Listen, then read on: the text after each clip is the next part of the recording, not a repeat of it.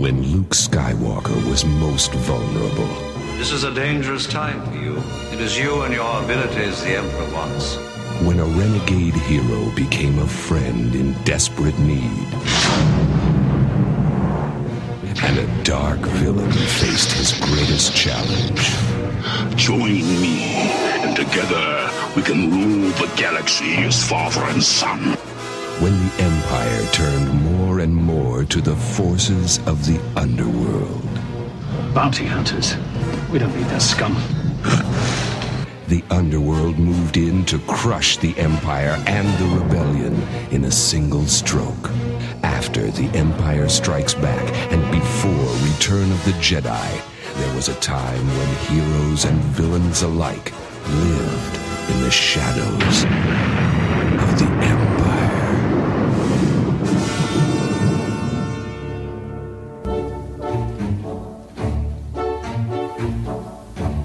Welcome, everyone, from across the universe to the Wampa's Lair podcast.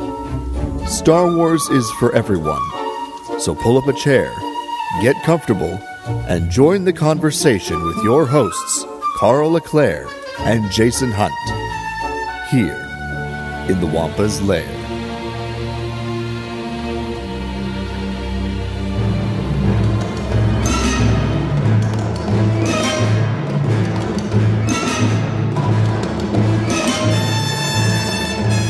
Hello, everybody, and welcome back to another exciting episode of the Wampa's Lair podcast. This is episode 426, Shadows of the Empire, 25th Anniversary. I am, as always, one of your hosts, Carl LeClaire, and I am joined by my faithful Shadows of the Empire companions of 5 years ago for its 20th anniversary. We've got my buddy Greg and good old Joe Hogan. Hello, gentlemen. Yo! Hello! 25 years. 25 years. This thing is 25 years old. I was 10 years old, I guess, when this thing came out. Yeah. Wow. I feel old. Same here. Greg was older than that, though. Ooh, thanks a lot. Throw me under the bus immediately. Don't be outing Greg. I was 13. Yeah. It's not like I was a grown man or something. I mean, I was a worldly 13. But there you go. 13. I'm just so glad you both were willing to come back on 5 years later to just talk about this movie that wasn't a movie production from 1996. Jason and I were gearing up for, May is always a big Star Wars month, from May the 4th, obviously, at the beginning of the month, to today as, the day of when we're recording on the 25th itself, which is the anniversary, the 44th anniversary of A New Hope's premiere. 28 years since, that's some bad math, 38 years since Return of the Jedi, and of course 3 years old today is Solo, A Star Wars Story. So May is a big month, and as I was looking back on what were the Star Wars books I wanted to read in the month of May, I was like, oh my gosh, that's right, Shadows is 25 years old this May. So I immediately messaged the both of you and was like, would you be interested in coming back on for another anniversary show? And luckily you were both very much on board.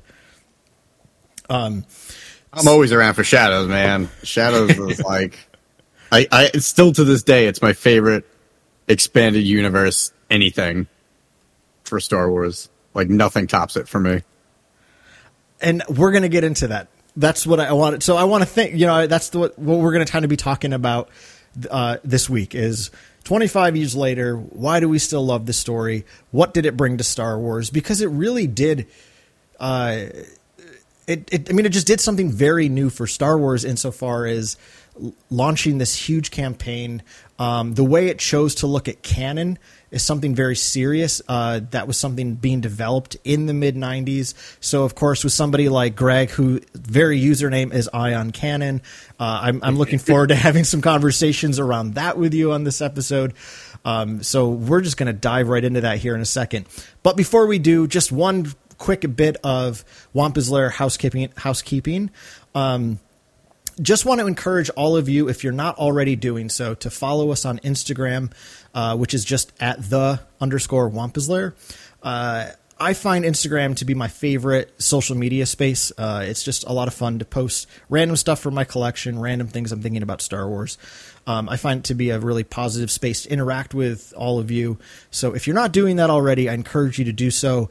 And also, as I'm starting to trying to downsize a little bit of my collection, on our Instagram stories, I'm just going to be throwing up free stuff from my collection. All you got to do is send me a message with a mailing address, and I'm happy to start sending away free stuff. I just sent away a copy of True Set Bakura this past week. I've got a lot more things coming down the pipeline, but I'm only going to be putting those on Instagram. So if you're interested in just some free random Star Wars stuff, again, nothing's going to be crazy rare or expensive, but if you'd like to take it off my hands, follow us on Instagram and you can get in on that. So you're all right, Carla Claire. Let me tell you, that's pretty neat. I'm going to pat you on the back since you're not patting yourself on the back. That's pretty cool. Well, I think so many of us, I tried a couple of things that failed earlier this year, which was I tried to start like a little Wampus Lair library and literally got zero interest. So I was like, all right, well, maybe free stuff will work. So that you can just keep. So, this has been a long experience of mine with Star Wars friends, is just that willingness to share, to offload. Greg, you're the perfect example of this. You're always dropping things off, especially during this pandemic year. You check your porch, Carl. I'll get that text message, and there's something great on my porch from Greg. So I think this is something we as Star Wars fans, we're generous folks. So I would just like to pass on what I have learned from other friends. All right, my friends. Shall we talk some shadows? I think we need to talk some shadows. We have to. All right. Actually, can we switch to True Set Bakura? Yeah, it's funny because right before I mailed the book out the other day, I actually was like, you know what? I haven't read this book in a long time. So I started reading it and I was like, I'm all set. So I don't mean to sound like a jerk or anything. It's just, I was like, I've been reading a lot of old Star Wars Legends this month. So I was like, I don't need another one. So that said, Shadows of the Empire, right? This is, famously known as the movie without a movie project because we got a novel, we got a soundtrack, we got a comic book, we got toys, and we got a video game. And it's just, there was so much that this world opened up for us. So here's where I would like to start.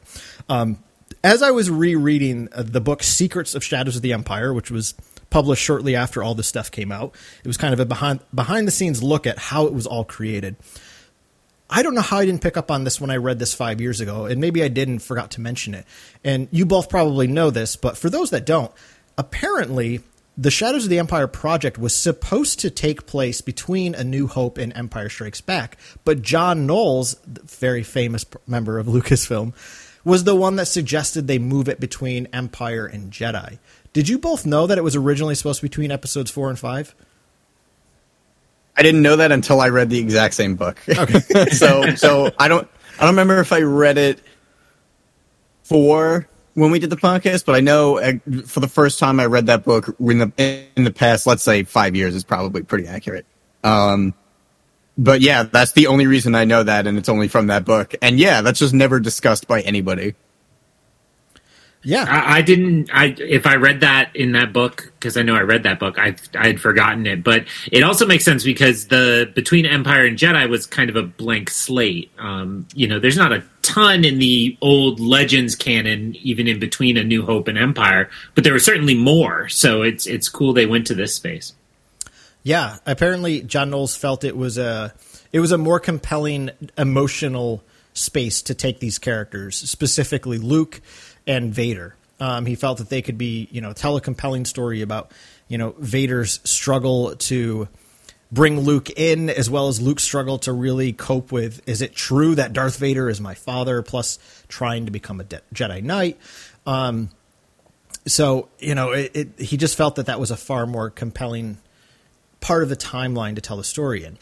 Now, that said... It makes me kind of wonder, like, what that would have looked like. You know what I mean? Like, obviously I love what we got, but the fact that this was this huge multimedia project that it's all just based off of these characters that, Han Solo would have been around. We probably wouldn't have had a Dash Rendar. Would we have had a Prince Shizor? Like, what exactly would that have looked like? Because we would have gotten all that stuff, Carl, that you mentioned, the video game, and probably wouldn't have had the Battle of Hoth, or maybe the Battle of Hoth would have been the final battle in the video game or something. Like, what would that have looked like with everything in the grand scheme, the big picture of all this multimedia, that it's just would be so radically different. And now I'm just curious, like, oh man, I just want to like take a peek into the window of that alternate universe where that's the Shadow of the Empire that we got. It would be interesting too, because in that canon at that time, we didn't know anything else about the Emperor, right? So it would almost change how we meet him in Empire Strikes Back, right? So it could have, the possibilities are really interesting to think about. Oh, yeah. That's a really good point. So apparently, as they were developing Shadows, so everyone that worked on it, from the comic writers to Steve Perry, who wrote the novel, Lucasfilm was really concerned with maintaining canon. And they basically started to really care about that in 1991 with Heir to the Empire. They kind of, and Greg, I know you have, been more of a connoisseur of the old Marvel comics from back in the 70s and 80s. But they kind of, it's funny, almost in a unique way. They, even early on, kind of said, we're going to ignore that stuff as legends and start a new canon. And that was with Heir to the Empire in 91. So when they were writing Shadows, it was very important that there would be nothing in that story that would be contrary to any of the other novels that were out at that time. And there were quite a few at that point. Greg, how important do you feel like it is for Star Wars Expanded Universe works to maintain that level of canonicity, if that's a word? I don't know. Sure. It's a really interesting question. It's something I've been thinking a lot in non-Shadows of the Empire context, because if you look at the other, storytelling behemoth of our time, it's Marvel. And Marvel has this great freedom where they're not locked into having everything, fit together. Yeah, the films all fit together, but they pick and choose from the comics and they rewrite things and they change things.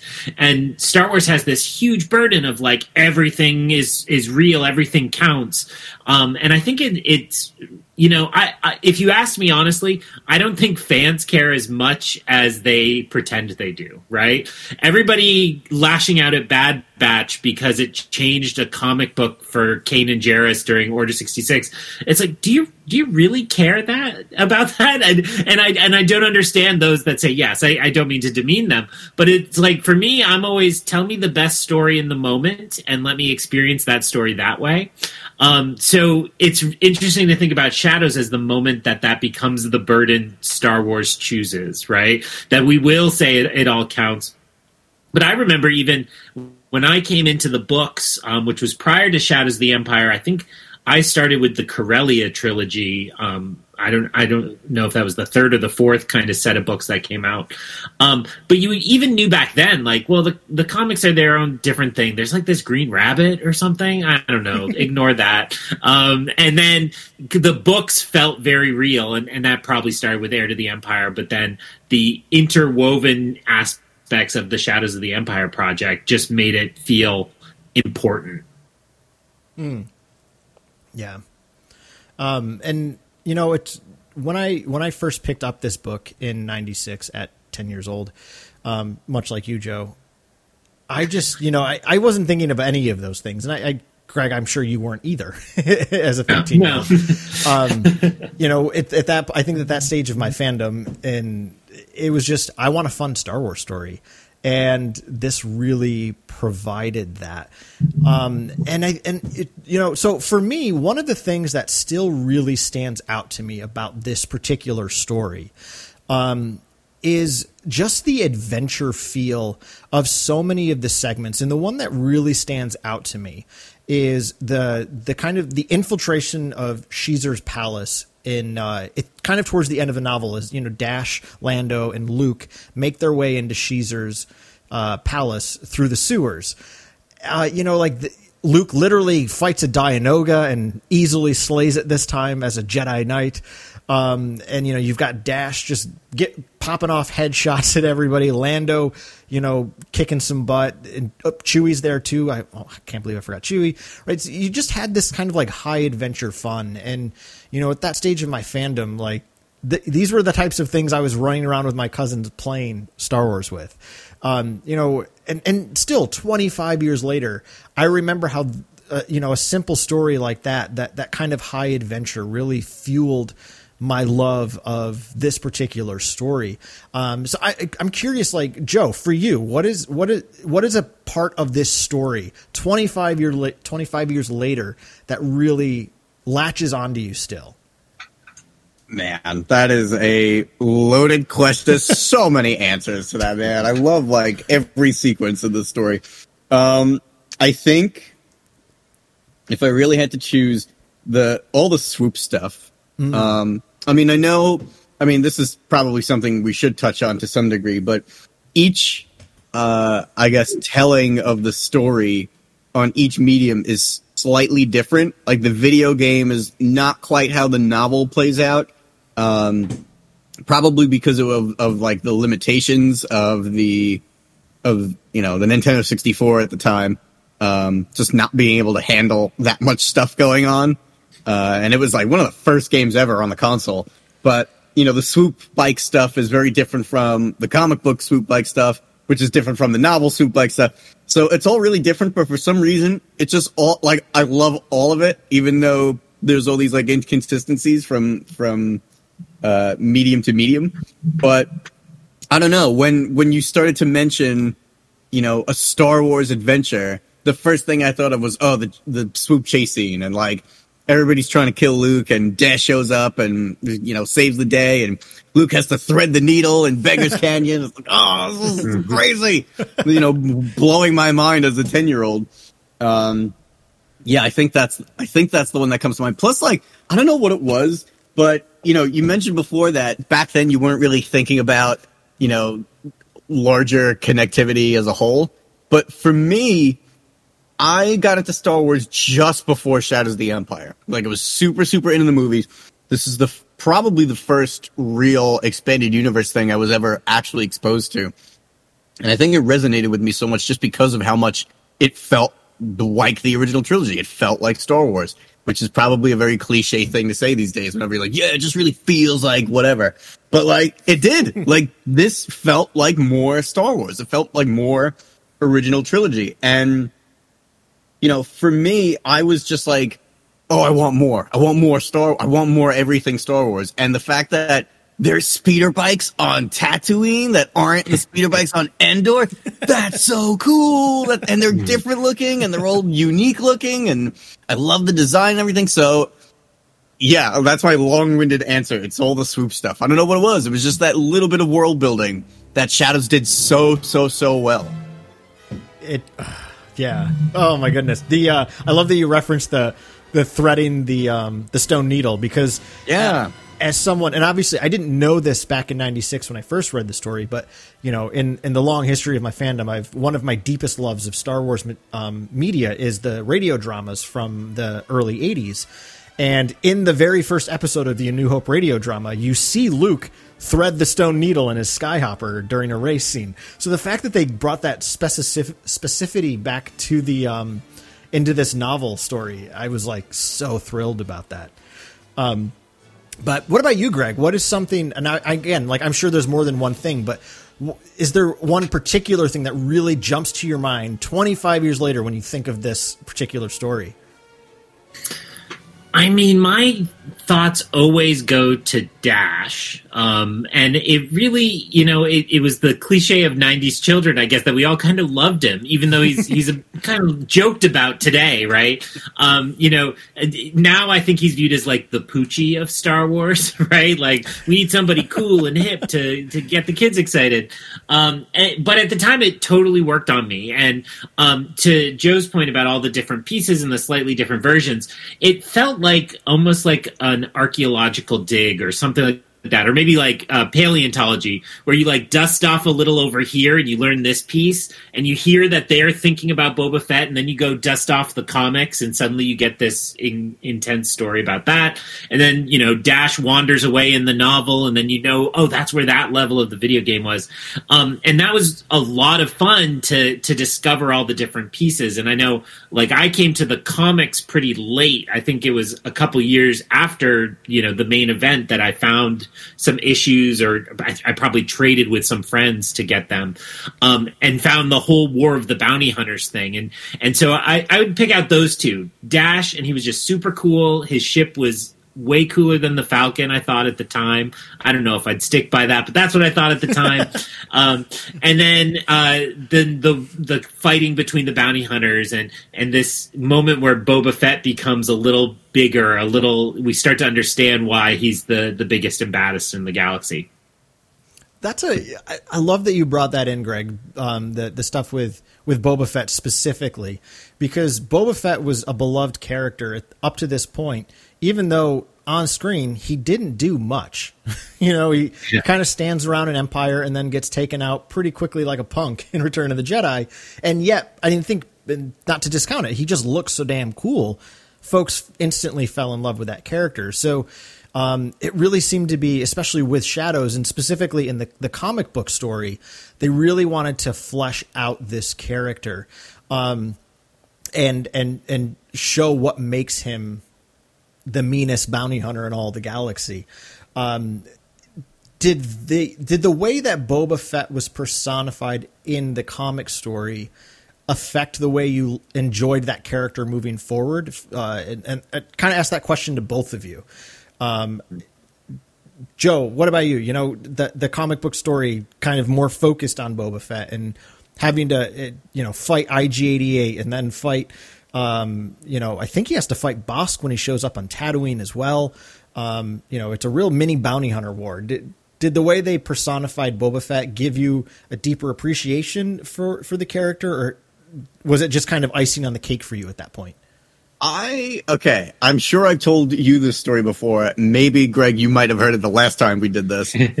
But as a kid, before Shadows of the Empire, for me, what I put together, and so also some extra context. The first thing of Shadows of the Empire that I was exposed to was the video game. So the first thing ever Shadows for me was the video game, and then the comics, and then, all the, the novel and all that stuff, and the figures.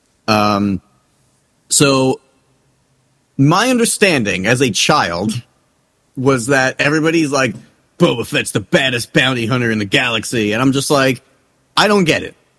I get that he looks cool, but in Empire Strikes Back, he shoots at Luke and he misses. In Return of the Jedi, he's killed by a blind man. He doesn't do anything but stand around. Okay, he tracks them to Cloud City, but all he really did was just wait. And then he followed them. So, like, as a kid, I couldn't understand why Boba Fett was such a big deal. And then I played Shadows of the Empire. And you kick the crap out of him, and then you kick the crap out of his ship. And I'm just like, I don't get it. I don't understand why everybody likes Boba Fett. So the way I rationalized it as a child, this is a true story. The way I rationalized it as a child was, is he like a fraud? And maybe he like accidentally killed the right person or took credit for it, and now everybody's afraid of him, and everybody just thinks he's this like big tough dude, and they're afraid of him because they don't know anything about him, and he's like mysterious. And I honestly thought, oh, that's what it's supposed to be. And then I read the comic, and I was like, I am so confused because he's so cool here. Like he is that bounty, and I like for the longest time I was like, I don't understand Boba Fett. And then, the Mandalorian came around, and now he's cool again. So I'm like, you know what? Boba Fett's cool. That's fine. But yeah, honestly, if anything, Shadows of the Empire confused me more about how I was supposed to feel about Boba Fett. What about you, Greg? Did his personification, again, more particularly in the comic, because he's only ever mentioned in the novel, did it affect the way you saw that character? Yeah, so there were two pieces that I think were largely concurrent that affected my views on Boba Fett. So first would be the Shadows of the Empire comic book, which he's both the toughest, but he also outsmarts them, the other bounty hunters, in kind of a cool way. So he certainly grew in my estimation there. And then Star Wars Galaxy Magazine had a comic. I think it was called Twin Engines of Destruction. Yep. Okay, good. That's somebody can confirm that. Yeah, so in that one, there is somebody else who you think is Boba Fett and is trying to take on the Boba Fett persona, and it's kind of a war between these two characters, one of whom they look identical, except the non-Boba Fett is a little more orange, I think, in his visor painting. Yeah, Jodo cast. Cast. Yeah, or orange instead of red. Yes, that's right. Nice, good memory. I didn't have that at all. I had that and that was actually a tipping point for me too. I was like, oh, I guess he is cool, because I think I read that right after Shadows. Yeah, and it has to be about the same moment, because Galaxy Magazine is around they have a lot of Shadow covers. So yeah, absolutely. So I think those two made me appreciate him more. He was not my first Power of the Force 2 action figure, but he was the first one I fell in love with. I think somebody bought it for me, like a friend, and gave it to me before school, and it was in my locker all day. And I would go to the bathroom from class and just go to my locker and open it up and just stare at him for a couple minutes, and then shut the door and go back to social studies or whatever.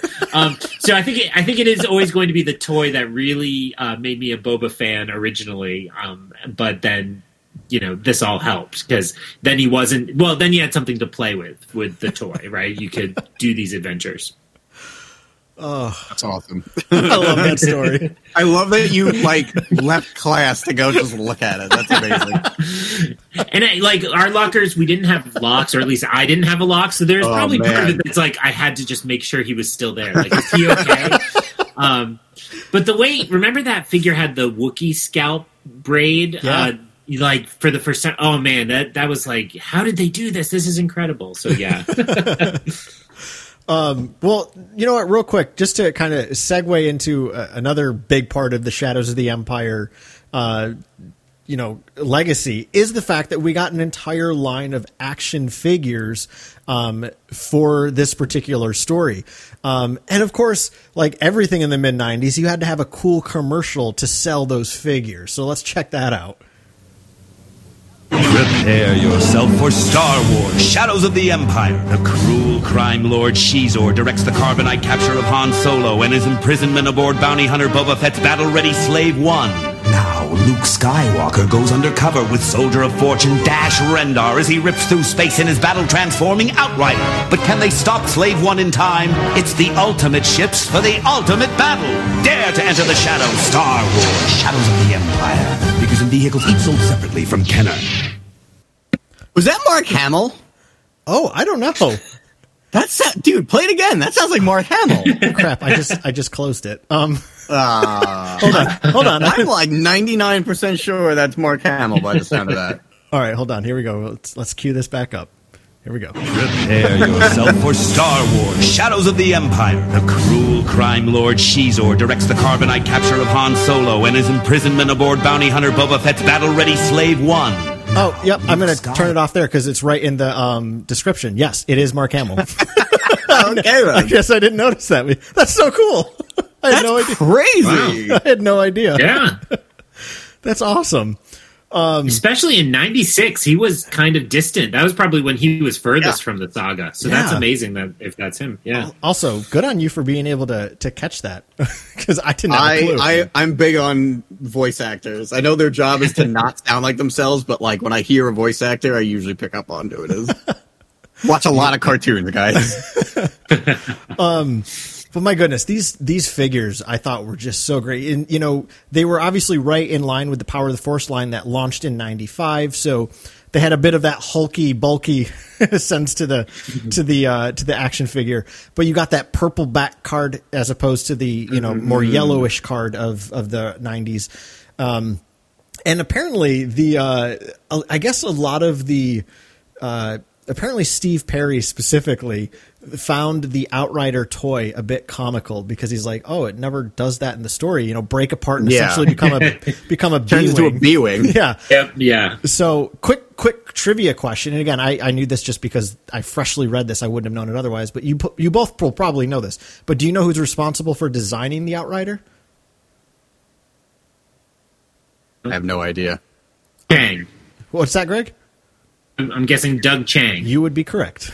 Oh, nice. So Doug You Chang, know what? To Greg's point before, the Outrider is still my favorite ship over the Millennium Falcon. As sacrilegious as that is to say, to this day, it's still my Corellian freighter. Hey, Nice.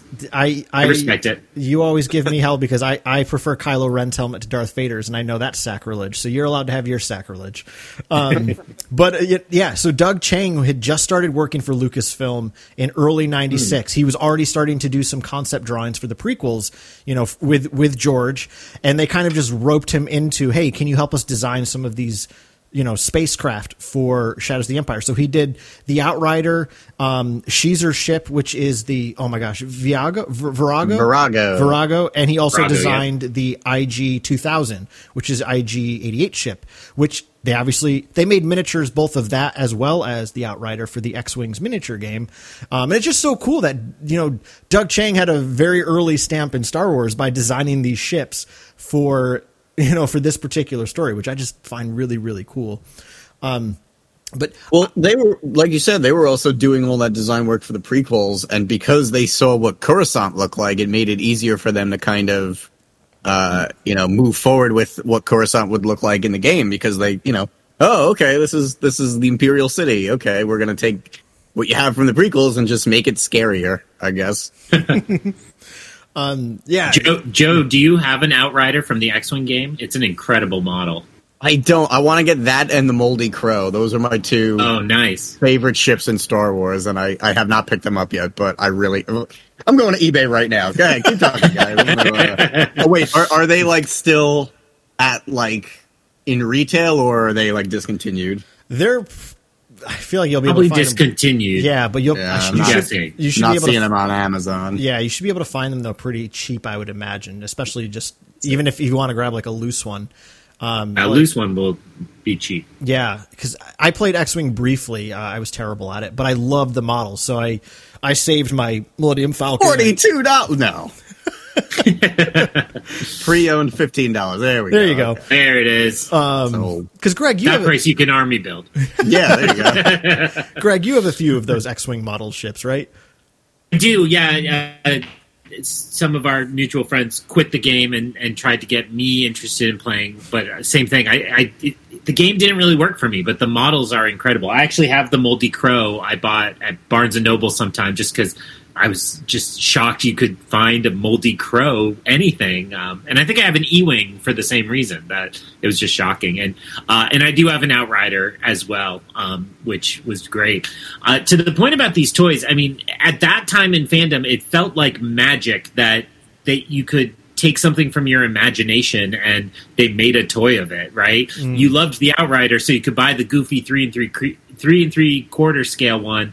I loved the Micro Machines, right? Because there was a lot more variety and, you could see them. And to have, even at the time, it was just so revolutionary to see, Luke Skywalker in a different outfit. It's like, what? That's amazing. So, it was, the toys were a big part of Shadows for me. If you're asking why I still think about Shadows, it's probably the toys that lodged it for me. And it's same for me, because they, again, just at that point, by early '96, I was accumulating some of the other Power of the Force figures, and again, I don't mean to blanket statement here, but I think any of us who got into Star Wars at a young age, I feel like playing with the figures was a huge part of really fostering that love for these stories. And the Shadows toys, and I especially remember getting the Outrider and just loving the ability to play with that. I always found the massive gun on the far end a little extra. But you could pop it off. So a lot of times I did, because that's not in any of the artwork, right? That the Hildebrand brothers did. You never saw the Outrider with this massive gun on the other end of it. But those toys were so fun. I mean, I remember getting the Slave One for whatever reason. I never got a lot of the vehicles from the Power of the Force line, mainly just because they were expensive. But I got both the Slave one and the Outrider from the Shadows line. I never got the swoop bike. That's something I keep meaning to just like grab off eBay or from a comic store sometime. But those vehicles were a lot of fun, but so were the action figures. Kind of like you, Greg. I loved Dash Rendar just because as a young fan, Han Solo was my favorite, and in a lot of ways, Dash Rendar was just another Han Solo character.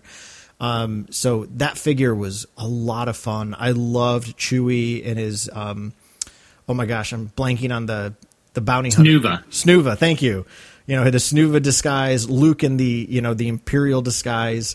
Those figures were so fun. To kind of add to the collection. Any particular one stand out to either of you? Any particular what stand out? The action figures from Shadows. Oh man. Yeah, honestly, the swoop. I was gushing about it before. I had to buy a second Dash Rendar figure because I put mine on the swoop bike and I forced him on there, so when you took him off, his legs were all wide and weird. So I was like, okay, this is my swoop bike riding Dash Rendar, and then this is my other boots on the ground Dash Rendar. Yeah, the swoop for sure. What about you, Grace? Nice. I really liked Dash. The way the gun was on a little robot arm, almost like Mayfield, I guess, from Mandalorian. Yeah. But that was super cool to me. You knew from the video game it was a jetpack, even though the toy it doesn't look at all like a jetpack. So I would play that with my cousins. And I will say, so I keep all my Power of the Force 2 and anything loose modern I have in a big trunk, and I bust it out for my 5-year-old sometimes. He loves the Luke in Imperial Guard outfit. It's like yeah. I think Coruscant Guard, maybe? Yeah, Coruscant Guard, yeah. So that's a character called X-Spy in his play, and he's always front and center in whatever adventure he's doing with whichever ships he's playing with.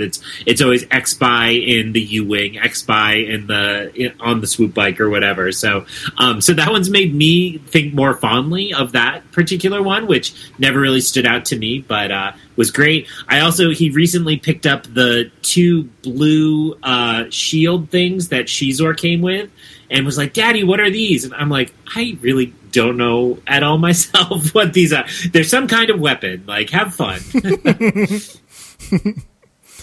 Yeah, I love that Shizor. So that came with the single figure, but the battle pack between Darth Vader and Shizor came with a long metal debris pole to fight Darth Vader with. Good luck, man. They never fight. They I mean, what happens at the end happens, but there's no combat. So it's just funny that 2-pack exists. Wouldn't have lasted long had they fought. So Shizor is obviously a uniquely new character for this particular story. I mean, it's pretty much him and Dash. They're the 2 big, new characters. I mean, you have some side characters for sure, but they're the big ones.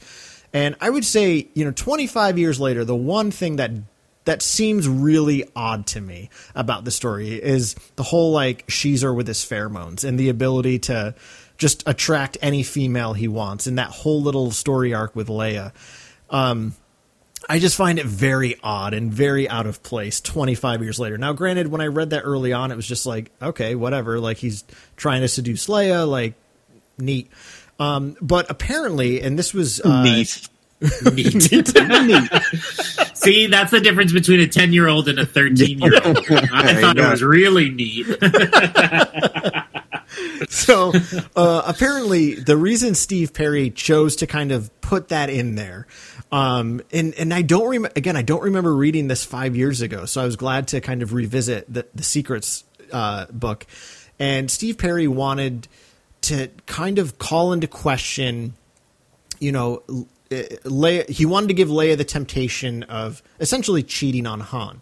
But in his particular understanding of Leia as a very strong-willed character, there's no way she would do that. That's just not her style. So he kind of wrote in this whole idea of Sheezer having these pheromones, because the only way you could get Leia to even consider some sort of act of betrayal was to essentially drug her. And it's not literally like she gets a drug in her drink or something, but it's something that has to pollute her physiology in order to make that even happen. So, reading that made me a little less harsh on it, because it's like, okay, you wanted to bring in this temptation for Leia and you respect the character so much that you had to come up with a reason for this to possibly even happen. That particular part of the making of, if you will, kind of reminded me a little bit of what Rian Johnson did when he started writing Last Jedi, which was, he famously said, I essentially wrote down the names of all these characters and thought about what would be the hardest challenge they could face. And while Steve Perry doesn't use that, that same language, I feel like he was trying to do that with the characters of Star Wars in his stories. What is it that would really be an impediment to Leia? What would really challenge Luke? What would really challenge Vader? And that's how we kind of came up with these plot devices. For Luke, it was really, how do I be a Jedi and is Darth Vader my father? For Leia, it's can I be loyal to a person even more than I am to my cause? And for Vader, it's what do I do about my son? What does he really mean to me? And getting under his skin, and what can he accomplish with Luke? Because one of my favorite parts of this story is we get there's a couple scenes where Vader's in his meditation chamber, essentially sitting there naked, right? So he doesn't have any of the armor on, and then he opens the chamber to breathe normal air. And if he's concentrating on his hatred and he's really channeling the dark side, he's able to do it. But as soon as he gets, it's like in the book, it's like he feels a level of elation and immediately can't breathe. And Vader realizes, I must hold on to the dark. And Shadows really establishes this story beat that, in an interesting way, Vader is a dark side addict more than he is a Sith. And I think this is a really neat question to ask. 25 years later, was Darth Vader truly a Sith Lord, or was he just addicted to the dark side because he saw it as a way of accomplishing something else? How does all that stuff sit with the two of you? This Darth Vader mythos building of him ultimately trying to be free of his armor. What do you two feel like about that story beat? Greg, why don't you take it first? Sure. Thanks. It is a really interesting one. And I like that question. Again, I'm just thinking about how much more we know about Vader now, right? Mm-hmm. So trying to imagine what that story beat felt like in 96 when you understood there was somebody named Anakin in there, but you didn't really get it. You didn't think about it the way we think about it today after the prequels and all of that. But kind of looking at it today, I think one of the things that a lot of fans struggle with about Anakin's fall is that it seems really quick. And a lot of, modern comics and some modern novels, or I guess a lot of those are legends now, have tried to kind of work through that time period right after Revenge of the Sith as he's kind of like buying in. And I think you're right that if we're going to believe his turn in Return of the Jedi, he can't go so dark, right?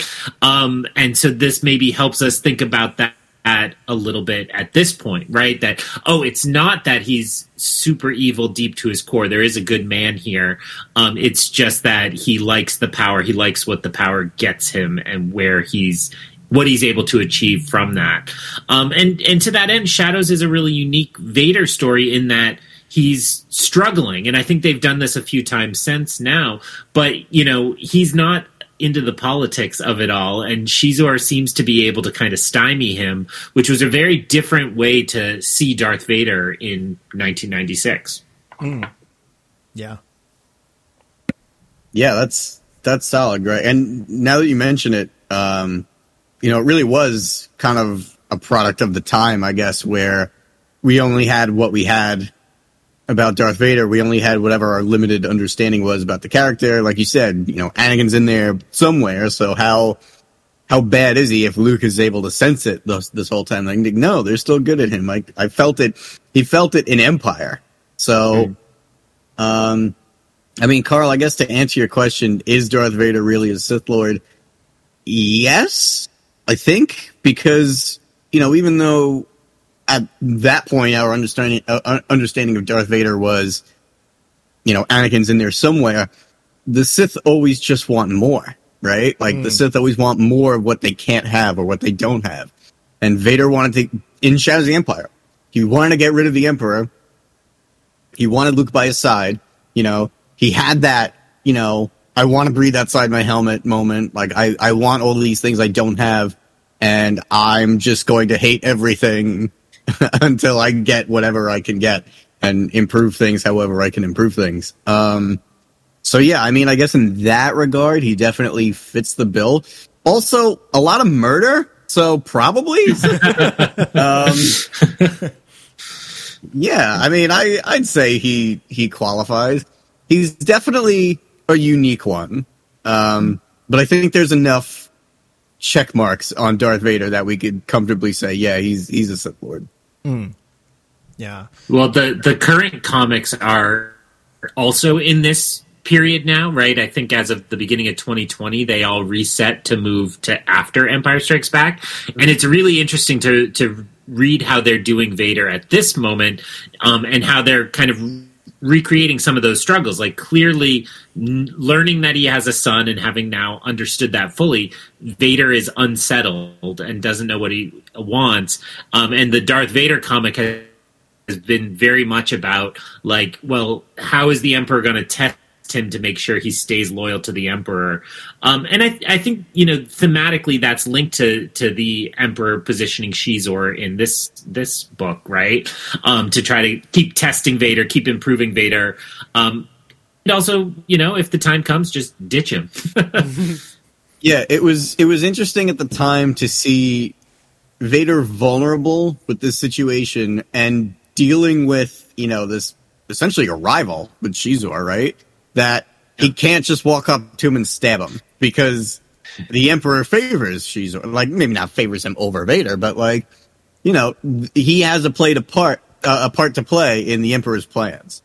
So, at the end it goes the way that it goes for Shizor, but at the same time it was weird and cool to see Vader kind of like, what am I going to do about this guy? He's undermining me at every turn. Especially right away when Shizor learns that,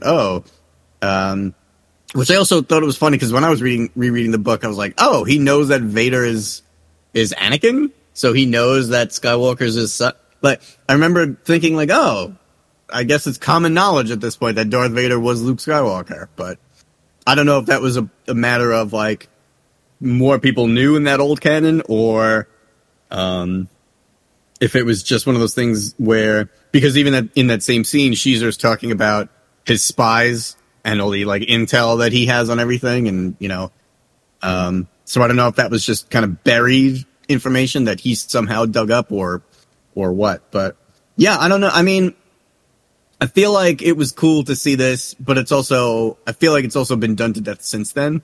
Mm-hmm. But this was definitely the first unique way, at least in my opinion, that I'm aware of, to see Vader in this weird new light.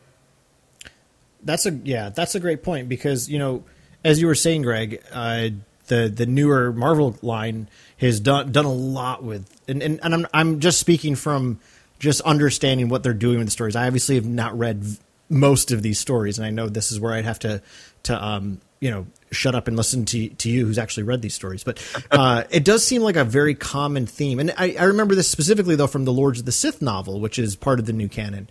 A big theme for a lot of the post Revenge of the Sith stories is the Emperor essentially testing Vader, right? Testing his loyalty, testing what he's capable of.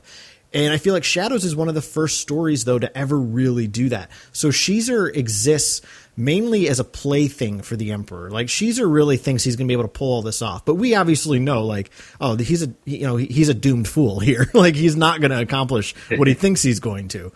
But it is an interesting type of test for Vader because as I was reading it this time, and it's hard to really remember exactly what I was thinking and feeling in '96 because that was so long ago. But it's hard to not think about all the things we know about Anakin and Vader today, and specifically thinking about some of those inner monologue moments for Vader when he's really frustrated that he has to play this whole political conniving game because of Caesar. It really made me think of Anakin from the Clone Wars cartoon, like Anakin who really just has no patience for the politics and the Senate, as he kind of navigates the story. It felt even truer to me that even Vader here, all these years later, still finds that game very frustrating and exhausting. And it's an interesting type of villain to pit Vader against. And to me, a modern movie that reminds me of that exactly is In the Dark Knight, right? With the Joker. Batman can kind of beat the hell out of anybody. No one can match his brawn until we get to Bane, of course. But the Joker is this totally different kind of villain who tests his mettle, tests his, his faithfulness to his code.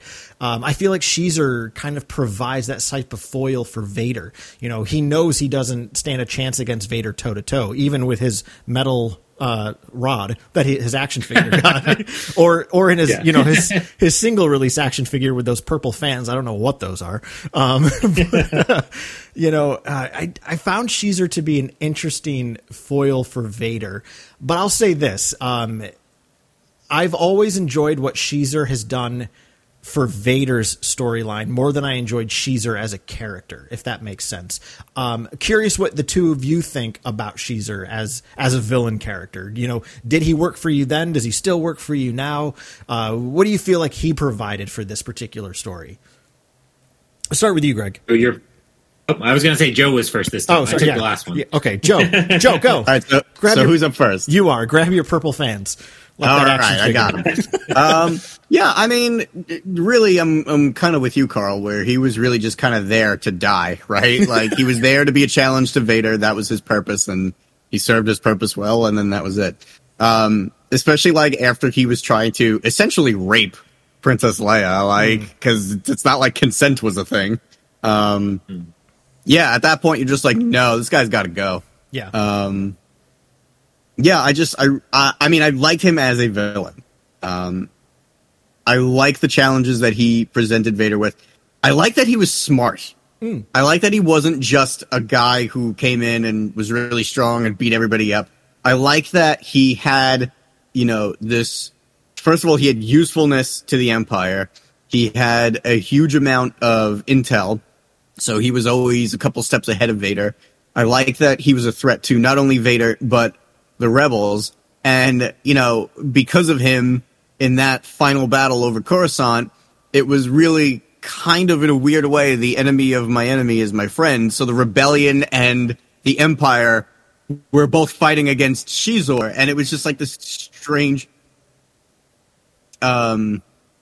just like turn of events, like, whoa, they're kind of sort of almost working together.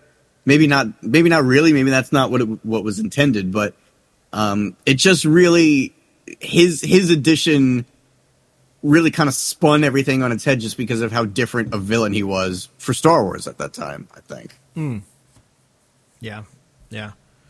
Where do you fall with the failing mastermind, Greg? I mean, I think we do have to just acknowledge how terrible that scene with Leia is to modern. It's like it's cliche to mention it, but also you can't not mention it exactly as Joe did. It's like, it's really problematic, especially thinking about modern consent, knowledge and such. So. It's funny because I would say he's kind of forgettable and he doesn't really matter, and I didn't care that much. But then in season 7 of the Clone Wars, was it season 7 where there's a shot where there's a black sun, Faline, and it could be Caesar, and we all lost our minds. I was right there. I was like, oh my god, it really could be him. He exists in canon. It is really interesting that he's similar to Thrawn in a lot of ways. So Thrawn has already been in canon and is around as this kind of super smart villain. And then we get super smart Shizor, very different kind of intelligence, not a military intelligence, but a political intelligence. But it makes me wonder, like, so is like intelligence kryptonite to our favorite characters? They're just so dumb that we have to give them smart characters to fight. Yeah, he definitely worked with me at the time. I think the pheromones outside of the problematic scene, it's good to give the villain a power that the heroes don't necessarily understand. Like that's good writing, and he serves his purpose. But I, can't say that I would really want to see more adventures with him, or I don't think he needs to come back to canon. Even though I did freak out at that Clone Wars episode.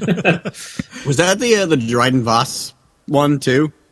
Where Dryden Voss was like on the right, and then rallying. I think it was. Okay. If it wasn't the same shot, they were very similar style cameos. I think. Yeah.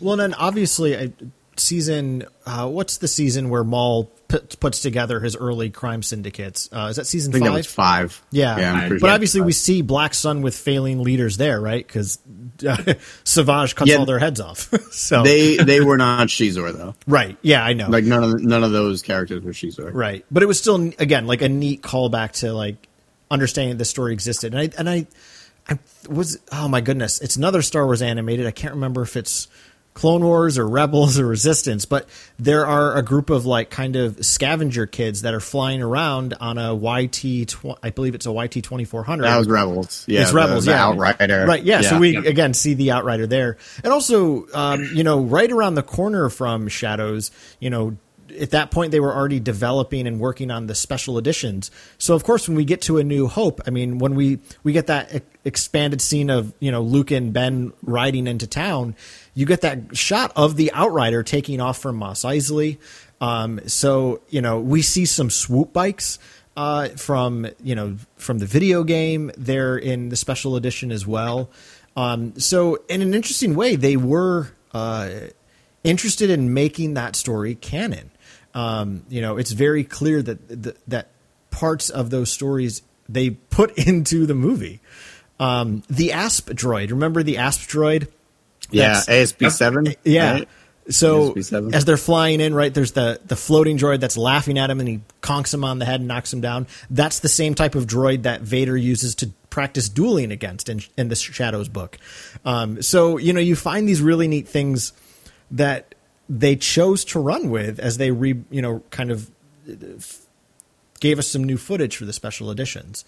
Both of those droids were also enemies in Shizor's palace too. Oh, that's right. In the video game, yeah. Yeah. Well, and then they it took all the way until Mandalorian season 1, but they canonized Dash Rendar. Oh no, wait, that's Toro Calican. I mean, they're essentially the same guy. You could call that guy Dash Rendar if you wanted to, but I think that would have probably pissed off fans. More than Toro Calican already does, which would be an achievement. So, interestingly enough, we did get a little expanded stuff from a couple Shadows characters. So there was another comic run. I can't remember the name of the comic. Joe, you might remember this, but Evolution, Shadows of the Empire Evolution. Okay, is that the one with Guri? She sure is. Yeah, she survives. And then, of course, Joe, you turned me onto this a number of years ago, which is, obviously now a Legends novel called Shadow Games. Is it Shadow Games? That's the title of it? Shadow Games. Which is, it's a novel that stars Dash Rendar. And it's a really good book. It's a really fun I love it. Yeah, it's a really I fun love story. That book. It's so cool to see Dash and Han outside of the one scene that we get of them together in the video game. We really get a sense of, it really characterizes Dash, right? Like in here, Greg, you mentioned it before. He's kind of like the 90s extreme version of Han Solo with a cool guy outfit and everything. But he's actually a decently fleshed out character. He had flaws in Shadows of the Empire. Yeah. So there was a little bit of depth to him, but it was, kind of like a wading pool. But really, we get a real sense of who this character is, what his insecurities are, why he is the way he is. And it was just cool to see that rivalry between those two characters build into a friendship. And then, once he's involved with, helping the rebellion, it just makes a little more sense that, oh yeah, okay, it's kind of cool that he wants to help, with finding Han and everything. So Shadow Games is awesome. Remind me, is Shadow Games a prequel to Shadows of the Empire, or does it take place after? Yes. I thought so. No, because, obviously Dash fakes his death or dies, depending on who you ask. Yep. Which ending of the video game or which piece of media that you enjoyed. It takes place, actually, it leads right into A New Hope, because it ends with Han and Chewie being in the cantina at Mos Eisley. That's right. And I know, obviously, this is a spoiler for those who haven't read the book. And again, if you enjoyed Dash Rendar in the Shadows, I really recommend Shadow Games, because it's a really well fleshed out story for him. And I believe, correct me if I'm wrong, Joe, but towards the end of the book, right? Because essentially the plot of the book is he's working security for this famous intergalactic pop star, kind of going on tour with her, and she's under threat. And towards the end of the story, she essentially joins the rebellion and invites Dash to join, but he refuses.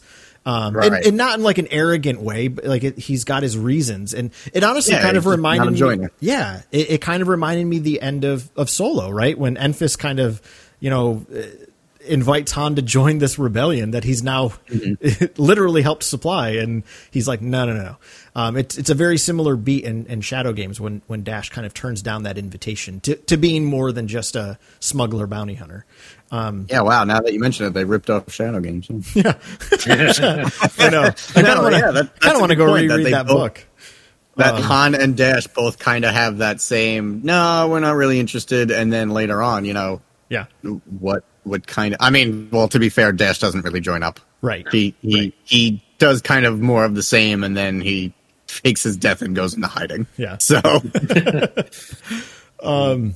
so another big part of the Shadows story, and again, this is more so explored in the novel than the other mediums, but I'd love to get your input on this from the two of you.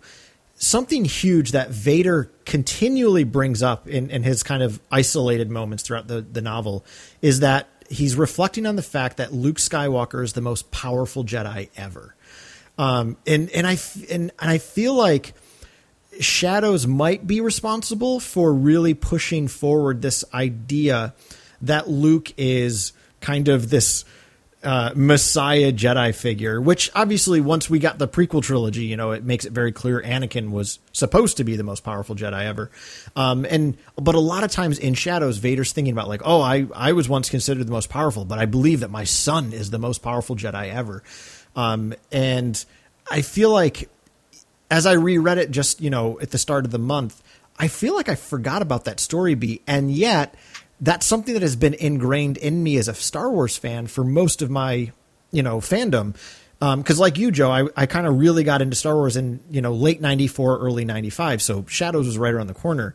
So I feel like even on a subconscious level in my mind, Luke has always been the most powerful, the most perfect Jedi. And, what do you two think about that? That notion that this story was really trying to push that Luke was this incredibly powerful, possibly most powerful ever Force user. Greg, you're up. Yep. That sounds to me like pure Legends, right? Mm-hmm. I mean, I think all of Legends was really focused around that idea, both before and after the prequels. The Grand Master Skywalker, right? Is that the title he takes eventually in the old canon?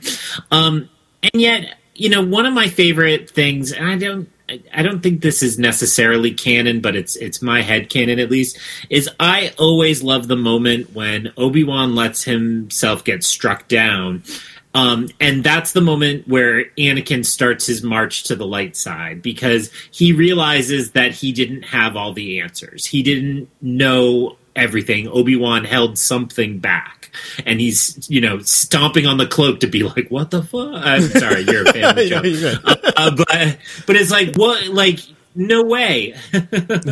So I think that resonates with what you're talking about, which is that he is, from that moment forward through Empire, he's kind of lost because he realizes he wasn't as strong as he thought he was, and maybe he wasn't. Maybe Obi-Wan was actually stronger than him because he didn't really defeat Obi-Wan. Obi-Wan let him win, and that's how he did. So it fits in then that anxiety would be with him in the form of Luke. Okay, maybe Obi-Wan taught him these things. He doesn't know they only knew each other for like 45 minutes, but like I think there's a way in which whether Luke is actually the strongest Jedi ever or not, I think Vader's being fearful of that seems accurate to Vader in that time.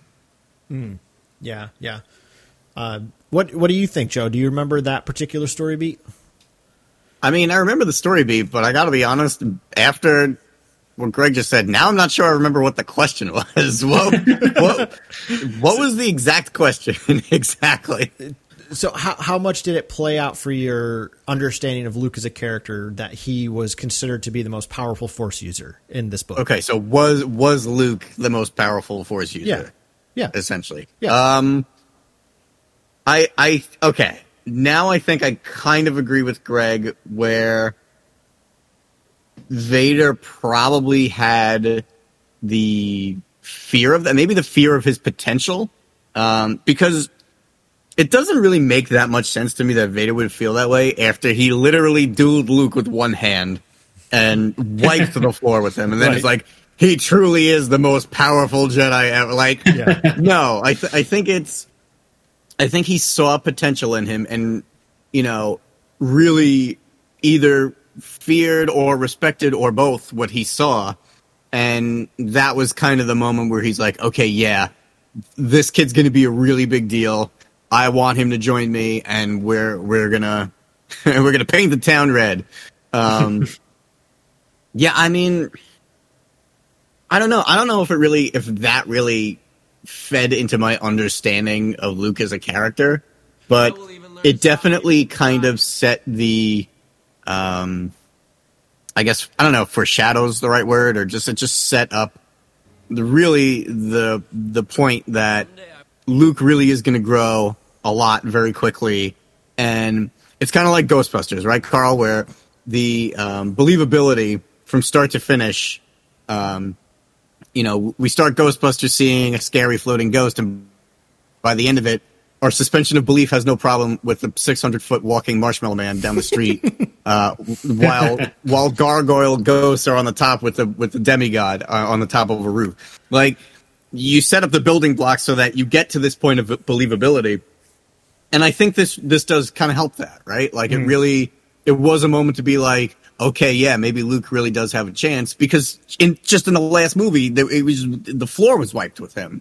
Yeah. So, maybe. I mean, if anything, it does help that connectivity between the two films.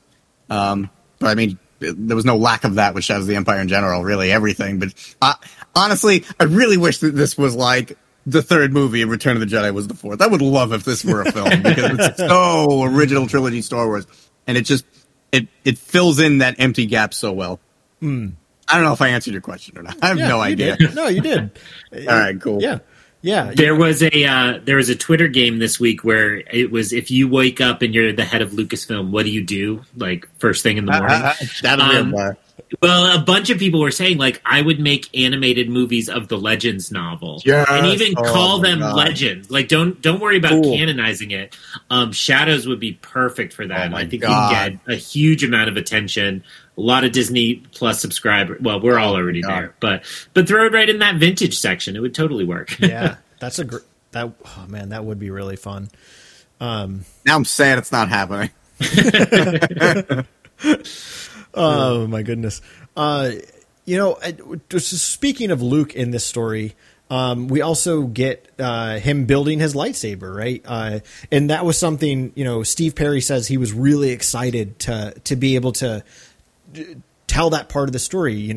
Empire ends. Luke doesn't not only not have a hand, but he doesn't have a lightsaber anymore. And then in Return of the Jedi, he has one. So he was really looking forward to exploring him building that. And for him, he understood that the only way he'd be able to find the knowledge to do that would be to return to Ben's hut, and find some sort of information there. And of course, Ben has basically an instruction guide, building lightsabers 101, that Luke is able to do. And of course, we don't obviously in 96 have any sort of understanding of kyber crystals as being what powers a Jedi's lightsaber. Kyber crystals were a thing. I mean, they were introduced all the way back in Splinter of the Mind's Eye, but they weren't introduced as what powered a Jedi's lightsaber. So you have Luke kind of cooking. You know, he's got this furnace going where he's cooking this crystal to make his lightsaber, which, you know, that's something too that has always stood out to me. Is like, it's really cool that we got to see Luke make his lightsaber. I mean, my new headcanon is that Luke's lightsaber, I feel like part of the story could be true. Like, Luke probably did go back to Ben's hut, and in my headcanon, he found Qui-Gon's lightsaber hilt and took the kyber crystal from Qui-Gon. So in my mind, forever, it will be Luke's green lightsaber is powered by Qui-Gon's kyber crystal. It's really cool. I actually really like that a lot. Because when you think about it, like, why would Obi-Wan have a green lightsaber crystal? That's weird. That's a great point. I really love that. I feel like that'd make a really fun, even just like comic story. Well, they're closing in on it, so there's potential there. He's currently wielding a yellow lightsaber in the comics. Interesting. Kind of for circuitous reasons, but it does make the original action figure accurate, which is kind of cool. I was just going to add that I'm sitting here staring at my Obi-Wan Mythos statue from Sideshow, and it definitely has Qui-Gon's lightsaber on the hilt, or on his hip, on his belt. So I think there's something to your theory. Yeah, I'm sure I'm not the first person who's thought that, but I've always. But you are the sexiest. Hey, all right, I'll take it. I'm the only Guri who put it forward. I bet no one else who's ever had a Hayden Christensen perm has ever thought of that theory. Oh my goodness. So let me think. What I think that's kind of those were the big things I wanted to kind of bring up. Oh, I'm sorry. Here's a huge thing that we've not really talked about yet, and I think, again, worth noting. They go to Coruscant. You know, like that's not nothing. You know, when I watched Return of the Jedi after reading this book, it never quite connected to me of like, all right, wait, they were in the Imperial capital and now they're here. Like, it just seemed so odd to me that they go to Coruscant. That said, it's obviously really fun. And I think one of the things I loved Shadows for doing is it really continued, like, in the vein you're speaking of, Joe. One of the primary themes of the original trilogy is that when this group of individuals works together, there's nothing they can't accomplish, right? Like, to me, that's how I've always interpreted and really loved the Jabba sequence, is when Luke, Leia, and Lando and Chewie, and they're all working together, nothing can keep them down. And I felt like that trope worked really well in Shadows. Like, they could even go to the Imperial capital and get some stuff done because they work together. But it is a bit of a bombastic move to go to Coruscant. What do you guys think about this whole notion that they're on the Imperial capital world, just kind of putzing around to try to rescue Leia? I love that sequence. And it's funny because, you know, we mentioned how problematic the stuff with Leia and Shizor is, but I mean, really, the biggest problem I have with it, other than the obvious things, is that, man, Leia's captured again. Yeah. And man, we gotta go save Leia again. Leia is awesome. Like, she should, but like, that's the thing, right? We have Leia sitting in a cell in A New Hope, and Han and Luke are disguised as stormtroopers and eventually make their way to her and get her out.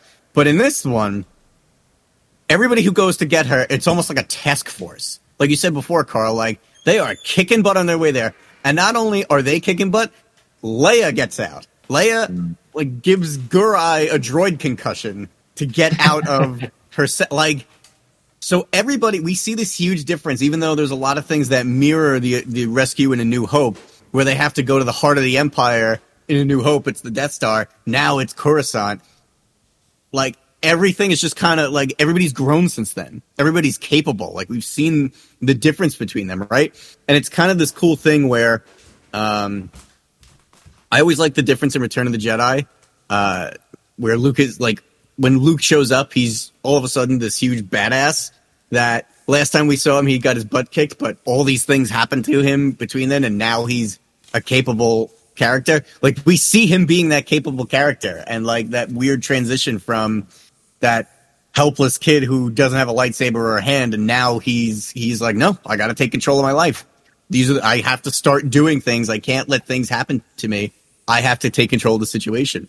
And I don't know what it is. I just love the fact that they go to the heart of the Empire, right from under the Emperor's nose. They get Leia, they get out of there, they escape. It's just, I don't know, like, it is definitely like this bombastic, almost obnoxious sequence. Like, this, they would be dead. There's no way this would work. But it does, and it's like you said, it's because they're together, and they've all grown so much, and they're just doing what they have to do. They're all so focused, and they're a team. And I love the moment in the scene where Luke is on his way. I think they like just left the sewers and they're in the palace. And Luke and Leia share that telekinetic like conversation where Luke's like, I'm coming for you. Yeah. Like, I don't know. It's such a Star Wars moment. I was like, oh, love this. It's such a great moment. And I don't know, man. I love that sequence. Also, that was the start of part 6, the 6th issue of the comic book. And that was actually the first one that I got because the other ones weren't like around anymore. So that was the first one. I was like, oh, Shadow of the Empire, they made a comic book? So I picked up the comic, and it starts out with them in the sewers, and it's that whole sequence. And I think that was my very first Star Wars comic book, too, if I remember correctly. I eventually got the trade paperback with everything, but because of that sequence and seeing Coruscant and what like a cool sequence it was, and, playing it in the video game and everything, I played with my action figures nonstop reenacting that scene because I had Leia in the Bausch, in the Bausch disguise. I had Snuva Chewie. I had, Return of the Jedi Luke. It had always annoyed me that his hand had the glove on. I was like, oh man. But I gave him, like the plastic part of Ponda Baba's jacket that came off. So it looked like Luke had the Shadows of the Empire vest on. And obviously Dash Rando. So, and I had a Lando figure. There was no Stormtrooper disguised Lando. But yeah, that sequence fueled my Star Wars action figure imagination. Can I really quick, because I'm so glad you brought the scene up.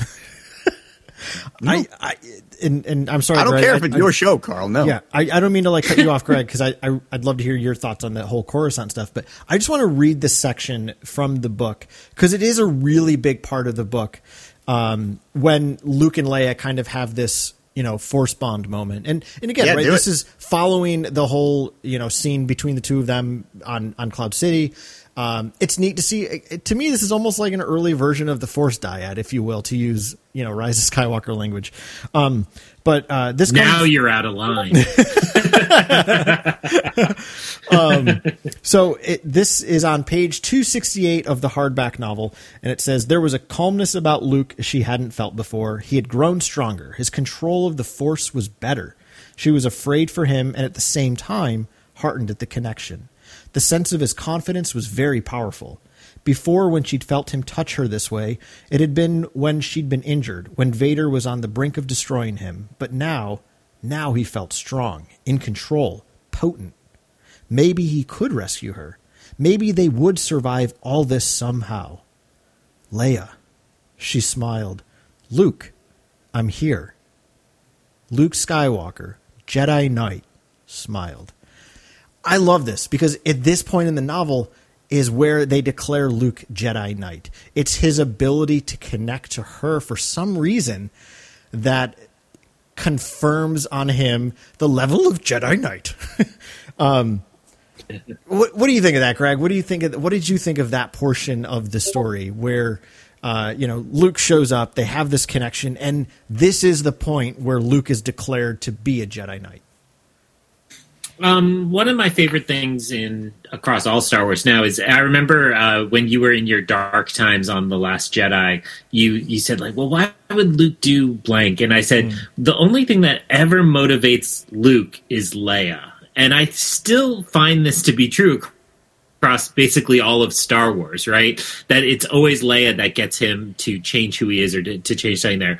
And so I then really like now fitting this moment into that theory as well, right? That he needs to step up, as Joe said, he needs to go from getting, his clock clean to becoming the badass who enters and starts strangling pigs in the start of Return of the Jedi. And we're going to do that by showing that it's Leia that motivates him, that causes him to grow and stretch. And it's, it's such a beautiful part of the saga as it now exists. But I don't know that when Shadows came out, anybody was thinking that much about the two of them. We were still in the but they kissed kind of part of their relationship, their siblinghood and so on. So I can't add anything more eloquent than what Joe said. I think it's pure Star Wars. In the video game, running through a sewer was well established in Star Wars video games by that point, and yet it was still fresh and exciting and totally I'm there for it still. And I want to run upstairs and play it.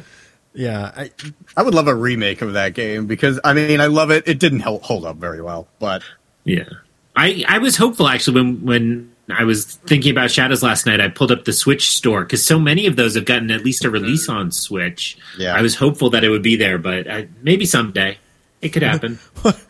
When I was first starting to put together some of my notes and thoughts for the show a couple weeks ago, and it was right after I'd finished rereading the novel.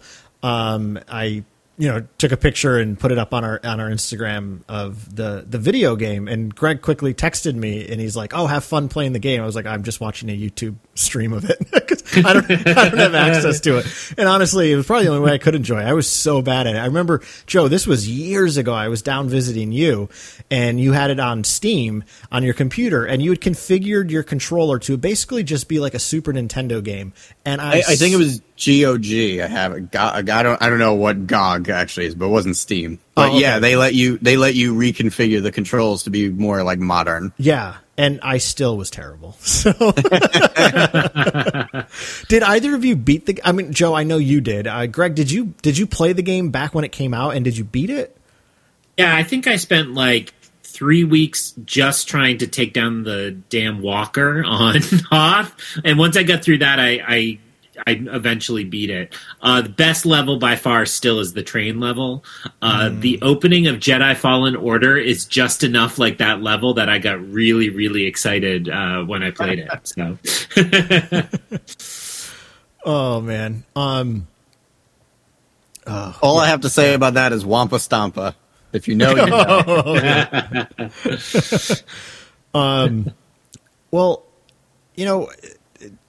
I kind of want to. I want to ask you both a question, kind of similar to something I asked a little earlier in the evening. But again, they point out in the Secrets of Shadows book, that all of the creators of this particular story were well aware that each medium broached particular scenes a bit differently, and most notably for them was the swoop chase. In the video game, the swoop gang never even makes it out to Ben's hut because Dash kills them all before they get there. In the comic, the comic plays out very similar to the novel, although there's an extra character in the comic because in the comic, Vader has this personal spy, Jinx, I believe is his name. Is that right, Jinx? Jix. I don't think there's an end. All right, Jix. Okay, Jix. I'm just glad it's not Jizz. This big Jizz is the swoop. Yeah, that's right. Yeah, pretty close. Yeah, and Jizz is the style of music too that they play. So, Star Wars is super sexual, but yeah. So right, you have a sequence like that plays out differently across all three mediums.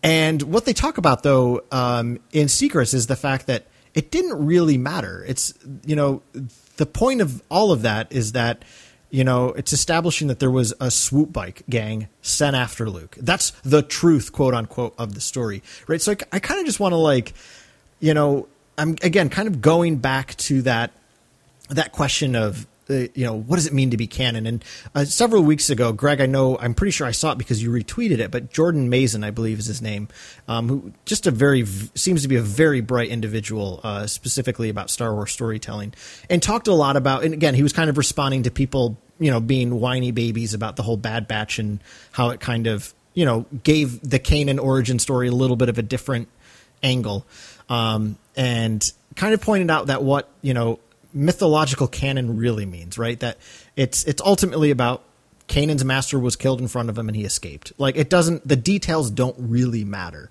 And I feel like the creators of Shadows had that same feeling of like, all right, here's the speeder, there's a swoop bike chase with a gang that's sent after Luke. All right, tell it however you want.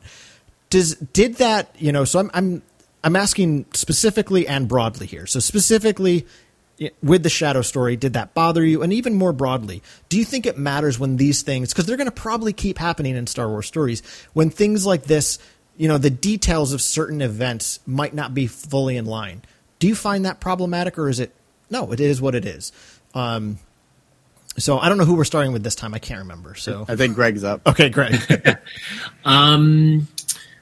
Yeah, so I did really like that point Jordan made. It was Jordan, and for me, it really resonates since I studied literature. When you look at ancient myth, there were different versions of every story, right? And so, yes, we receive a certain version of the Odyssey, for example, and within that, there are all these different myths that circulated, and sometimes the king dies from a poisoned goblet, and other times somebody kills him while he's in the bath, or what have you. And it doesn't matter because the king dies, and the individual story gets retold however the teller needs it to. So I think that that's a really healthy way to look at Star Wars. I think Lucasfilm brought this on themselves by saying everything counts equally when they never really meant that, right? They always meant we will change it as we need to tell the best story. And I think, when it came to Shadows, it was different because there wasn't an internet for everybody to jump on and be like, no, I think it's this way. No, I think it's this way. And they fight about it forever. So my most popular tweet this week is I was pointing out this thing I noticed in Return of the Jedi for the first time.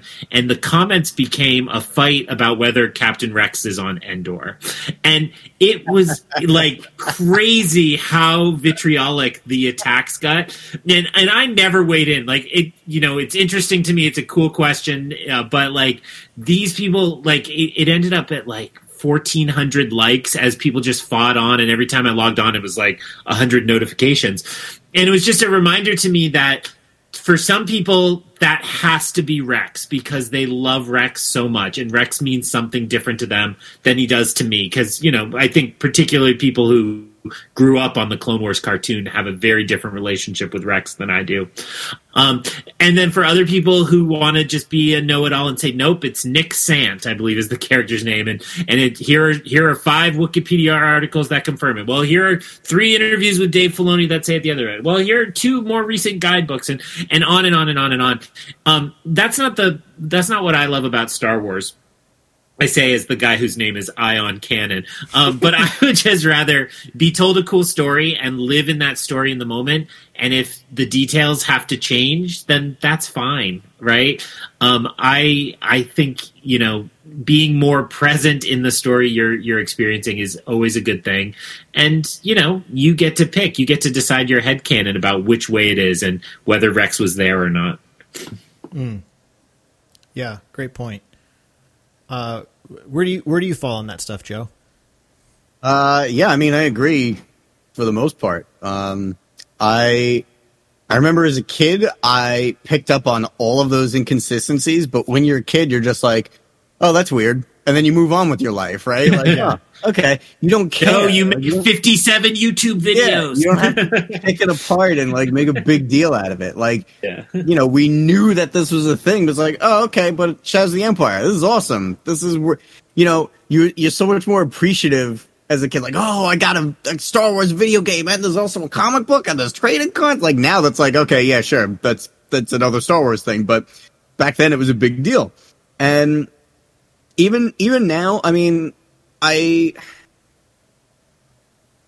would be lying if I said there weren't things in Star Wars that I find myself, I guess, criticizing or picking apart or whatever.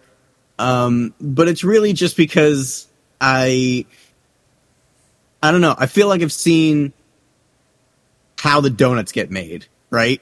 It's like I've had my 11 years in this industry, and I kind of see how a lot of these things are made at the same time. And sometimes I feel like, okay, well, that could have been done better.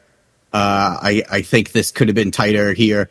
But at the same time, I also really understand that Shadows of the Empire was a huge project, right? It wasn't just Lucasfilm working on it. It was Dark Horse. It was LucasArts.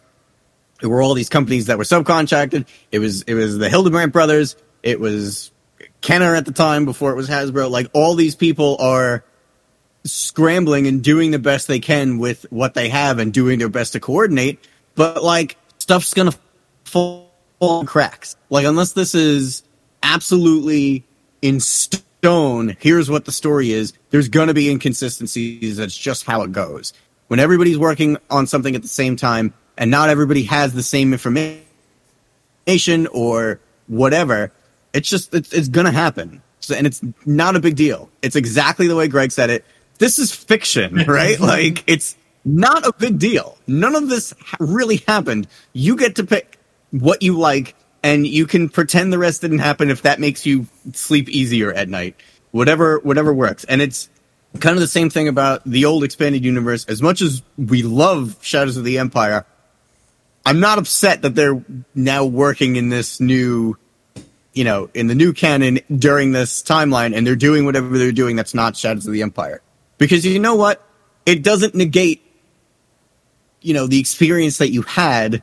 You still enjoyed it. Lucasfilm isn't going to come to your house and say, give me all your Shadows of the Empire stuff. Like, that's it. I don't care that you paid for it. We're going to, burn it in a trash can fire in front of you, and you have to watch the whole. Like, no, you still felt what you felt, and you can go back and experience it whenever you want. Like, none of this matters. None of this stuff matters. The connection that you had is what matters. And if you still love it, you still love it. And if you don't, okay, I feel sorry for you that you don't love, just because you don't love what they're doing now, that you're letting it diminish the connection that you had with these other things. But no, Carl, it doesn't bother me. Yeah. It's funny because I've been doing a monthly podcast with Mike Cohen, which I know you both know who he is. We're recording our Bad Batch episode like 2 hours from now for the week. Yeah. Oh, okay. Well, anyway, he and I were having a conversation in our last podcast. I didn't get to say as much as I want, but that's okay. But we were looking at kind of this topic of like, what is canon? What does truth mean? And part of the bent of this podcast we're doing is kind of looking at like religious and spiritual language too.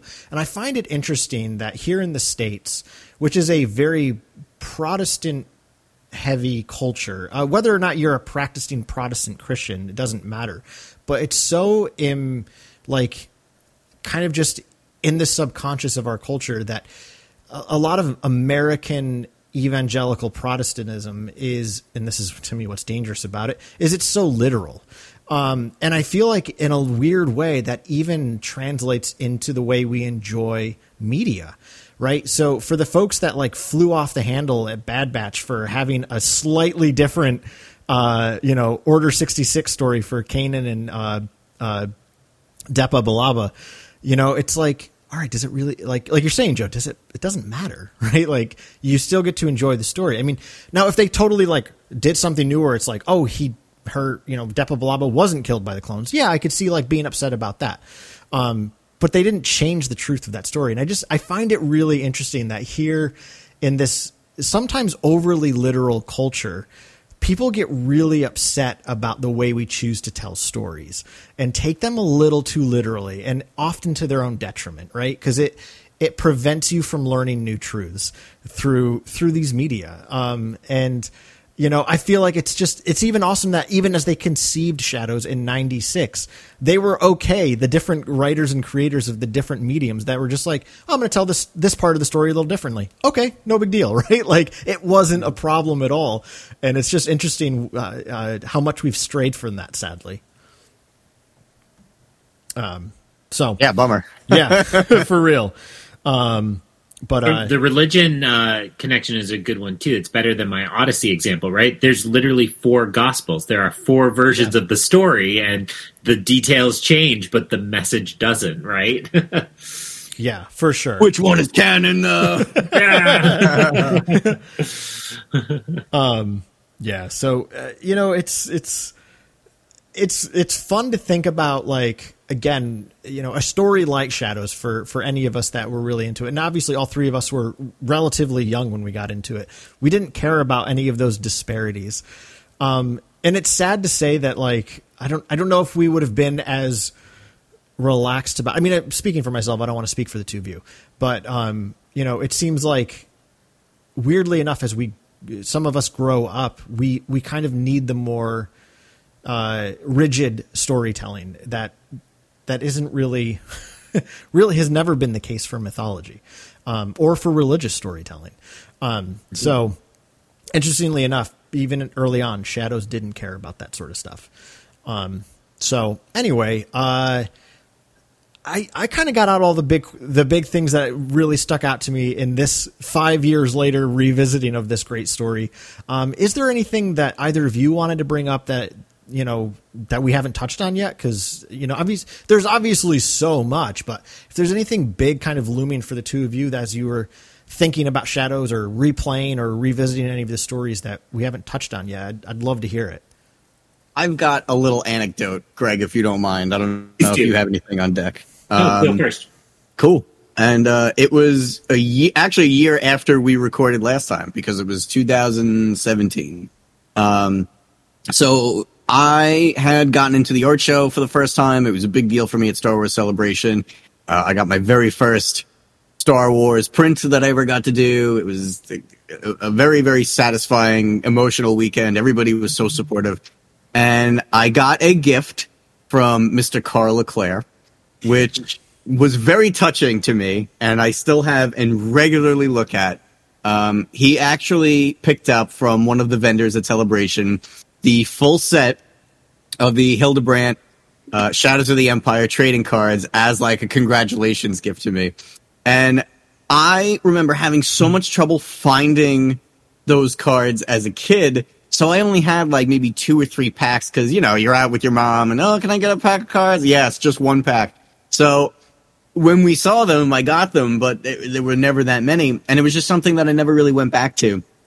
And I love that set so much. I have them in a binder, with the 3x3 plastic sheets.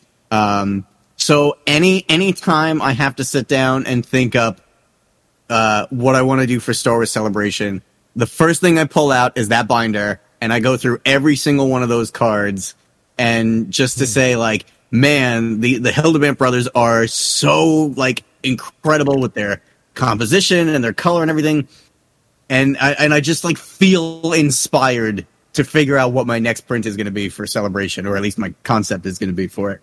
And I just wanted to thank Carl for that, because that was since the last time, and it's something that is very important to me. And since Celebration is coming again, I will be breaking the binder out once more to get my my usual inspiration juices flowing. And I'm excited. I'm actually holding off until it's time to work on them. But I really wanted to look at them for today, but I was like, nope, I gotta wait. This is my tradition now. This I gotta hold off.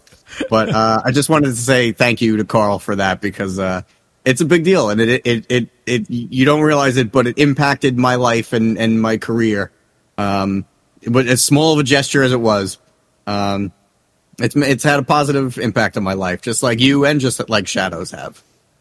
Well, you're very welcome. It was the least I could do. I remember seeing a vendor with them, and you were talking them up, and I'm like, I got to grab these for Joe before this celebration ends. So, and it's funny because after I handed him, I gave him to you, and like we were looking through, and I'm like, my God, why didn't I get a set too? They were all gone. They're so good. Yeah. Every single one of them is so pretty. It's not like when you look through the cards, it's like, oh, I got this one. Like, no, every single card is so gorgeous. Yeah. So I'll admit, when I came home from that celebration, I did order some off eBay. I ordered myself a set. So weirdly enough, I still have them in they send them in one of those like big plastic bins, Okay, yeah, sure. You know what I'm talking about. And so I still have to put them in their sleeves. I still haven't. And I meant to do that before tonight because I wanted to just relook at them, and I didn't. But that's something I can do this weekend. There you go. With the vinyl record on, because I love that music so much. We didn't talk about the score. Yeah, we didn't. But I mean, we can circle back to that, or also, but like, Greg, I feel like there's probably something you are itching to talk about too. I pulled out, and I referenced them earlier. I did pull out some Star Wars Galaxy magazines from that era, and they are very cool. And one of the things you can do is the pull-out posters, which are still stuck in the cover of mine, are giant versions of the Hildebrandt cards, and they're really wonderful. I have issue 7 here, which you pull it out, and it's the Falcon chasing the Outrider through the canyon. And then issue 9 is a giant Shizor poster. So if you love the art, you should track those down. And I'm going to also piggyback. The only thing I wanted to share was also about the trading cards, actually. So I have a good friend who does the Rebel Base Card podcast. His name's Greg McLaughlin. And if you search Rebel Base Cards, he just actually got an interview with the Hildebrandt brother who's still alive. And I'm going to forget, I believe Tim is still alive, but Greg has passed. I think that's correct. And the man is 82, and he sits down and answers every question, and he remembers a ton of stories about doing them. And he goes through how long they had and what size the different paintings are. So I could regurgitate a bunch of things I learned in that interview.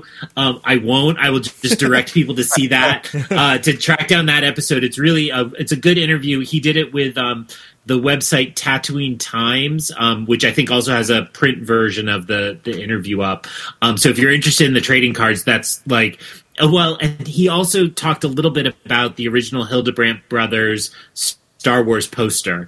And when he starts telling that story, I texted Greg and I was like, this is really important Star Wars history that I have never heard before, and you got it, and I feel like it should be a bigger deal. So I want to just recommend those and send people that way if you love the trading cards as much as Joe and Carl do. I was on eBay this week after listening to the interview trying to find a set.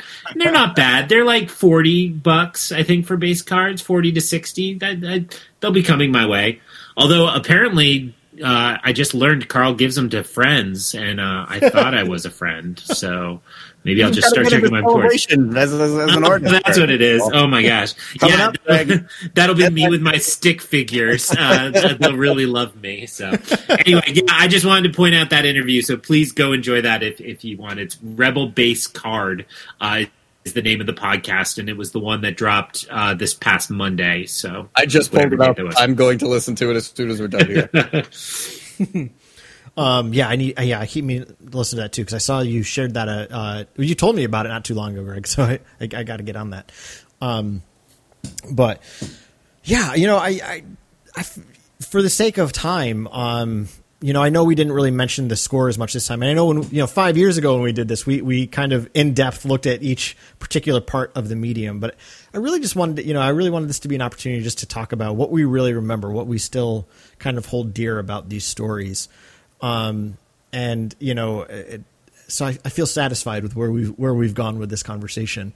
But just really quick, I will obviously say I love the score for this. It's a really creative take on Star Wars music. It felt like Star Wars music from day one to me. Again, like that kind of arbitrary term, Joe. Felt like Star Wars. Right? That such a loaded term these days, which can sometimes be used poorly. But all the same, that music really. When that score came out in conjunction with all the other mediums.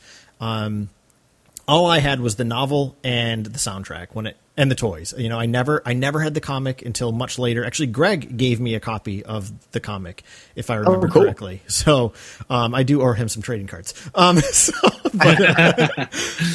You know, I remember, you know, my cousins and I would be blasting that score, and I particularly remember the track, the Beggar's Canyon Chase. Like it was a really exciting track of music, and you know, just kind of running around their house with the Shadows action figures.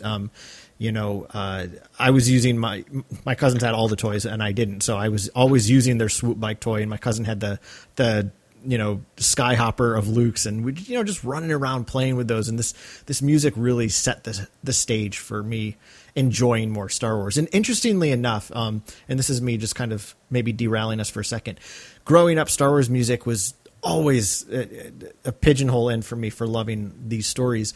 And when I was young, you know, whenever I was reading Legends books, I always was listening to Star Wars music, which, you know, up through the mid-90s was essentially just the original trilogy score, which was usually those double sets from 97. But I never would read to the Shadows of the Empire score because a lot of the music, it is very cinematic. It gets really loud in a track and then it gets really quiet. It's kind of all over the place. So I found it for me, it was too stressful to read to because I was always having to change the volume knob, but it was great for playing to. So like, again, I'd pull out the action figures and Shadows would accompany. But when I was sitting down to read, Shadows went on the shelf. So that's just my own little personal tale of the music. And to be fair, it's still the same today. I only ever listen to that score when I'm like goofing around in the Star Wars room or doing something active. I can't really listen to it when I'm reading Star Wars, because again, it is very distracting. It is, yeah, and not in a bad way, but just it's not like, for me, I mean, I know what kind of music I like to read to, and it's a little too action oriented for me. So, but did the two of you enjoy the score? I mean, I know it sounds like you certainly did, Joe. I only came to it, I think, after our last episode. You sent me a set of MP3s.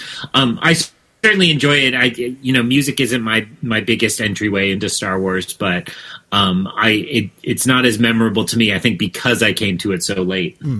That makes sense. Most of my exposure to it was the video game, because a lot of these tracks are actually in the game. Not all of them, weirdly enough. Yeah. But a decent amount of them, like especially that Beggar's Canyon race. That's when I think of the Shadows of the Empire game, I think of that level, and that track immediately starts playing in my head.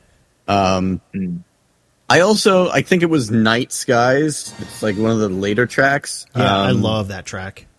Yeah, it has my favorite version of the Force theme in it. So funny. Where the choir, it just like swells up, and then the choir is singing to it, and there's like, I don't know if the word is crescendo, but like it's just like, whoo, Force theme. What are you doing to me right now? I'm very exciting. Here we go. I'm going to put it on right now. Yeah.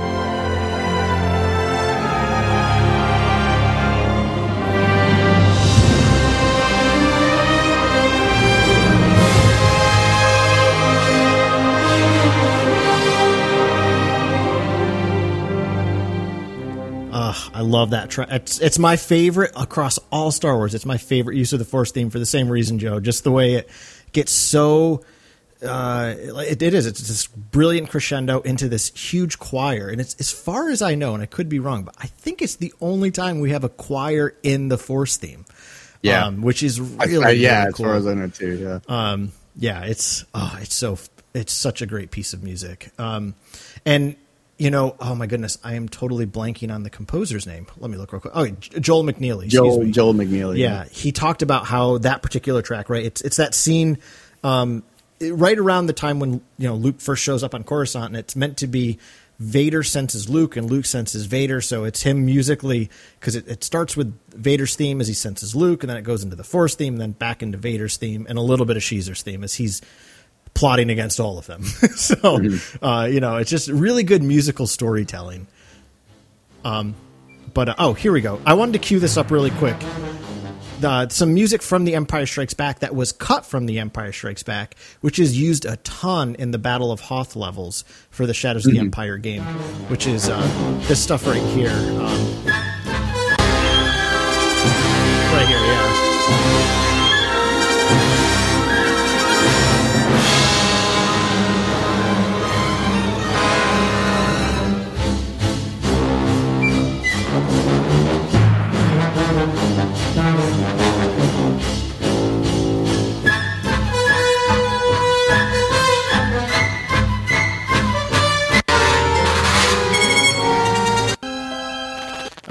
Yeah, sorry, I've kind of bopped around. I wish I'd researched that a bit better. But yeah, it's really cool how they, in the video game, went back and took some unused John Williams music and brought it in.